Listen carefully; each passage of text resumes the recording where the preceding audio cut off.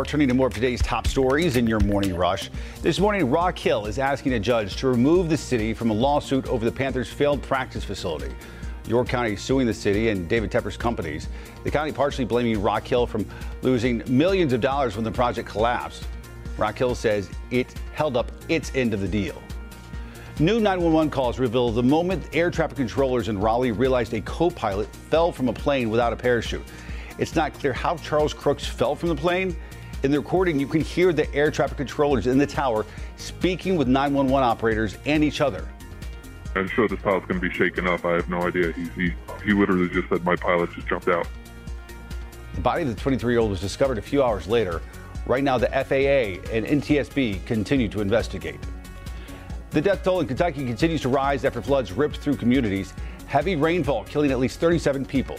Authorities still rescuing people who are in danger. The National Guard lifting more than 1,000 people to safety. Volunteers, including Samaritan's Purse, now working to bring food and water to everybody who needs it. A bill to expand health care benefits for veterans is on its way to President Biden's desk. Live pictures right now from Capitol Hill. The Senate passing the PACT Act yesterday, despite some hurdles. North Carolina Senator Tom Till is one of just 11 senators voting against the bill.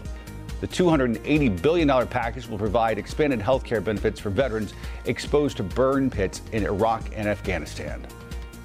Charlotte FC returning to Bank of America Stadium tonight. The team taking on DC United at 7. It's the team's first game since Saturday when weather postponed its match against Columbus.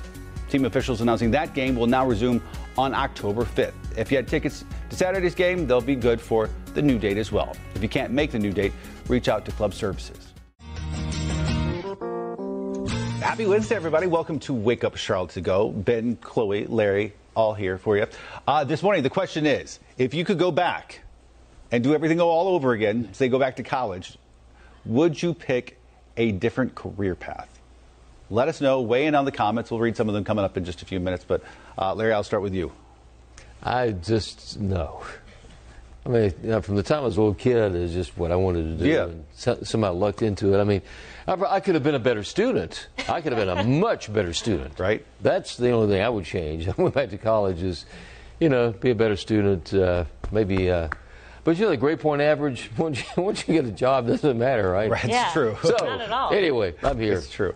We should say we're asking this because a new poll is out, and it says about 40% of folks say that they would change their career path if they can go back and do it all over again.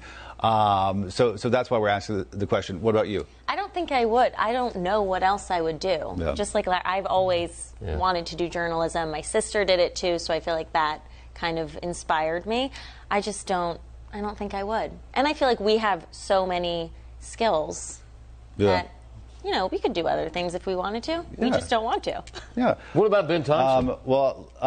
For me, no, honestly, as we discussed this morning on the broadcast, I'm just not a big fan of regret or you can't.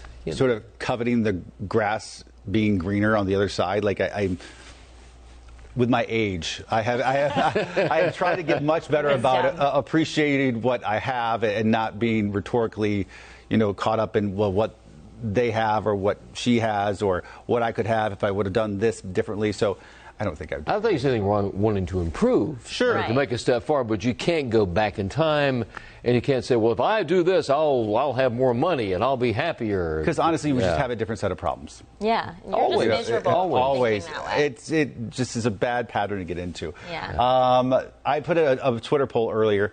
About 100 people have weighed in at this point. If you could go back in time, would you choose a different career path? Right now. Wow. That's a lot. Two-thirds of people, two-thirds, Oh, no. are saying yes. I'm curious what people do and what they wish they did instead. So some folks are weighing in. Melissa says, absolutely not. I'm a banker for 23 years. Love it. Felicia said, yes, I would be a paralegal. So this is answering some of your questions. Susan said, yes, I would. Susan, what would you want to do, though? Well, what are you doing and what would you like to do? Joy would like to go into special education. I can see that. Joyce, no way, I'm retired.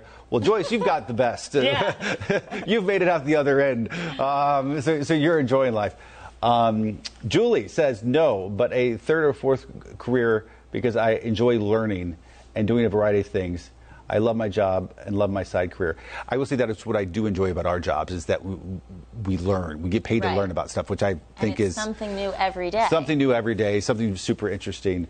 But that gives you some indication about how folks are feeling about it. I think specifically maybe in our paths, in our career, because of what it takes, I think maybe we might be a little bit more decided earlier on, where some folks go through college and they sort of decide, okay, I'm going to do this or I'm going to do that, and then they might decide, I don't really like that, or where TV news, especially starting out in TV news, you don't get paid anything. And not only that, but you usually don't live near your family and friends, and you work every Christmas.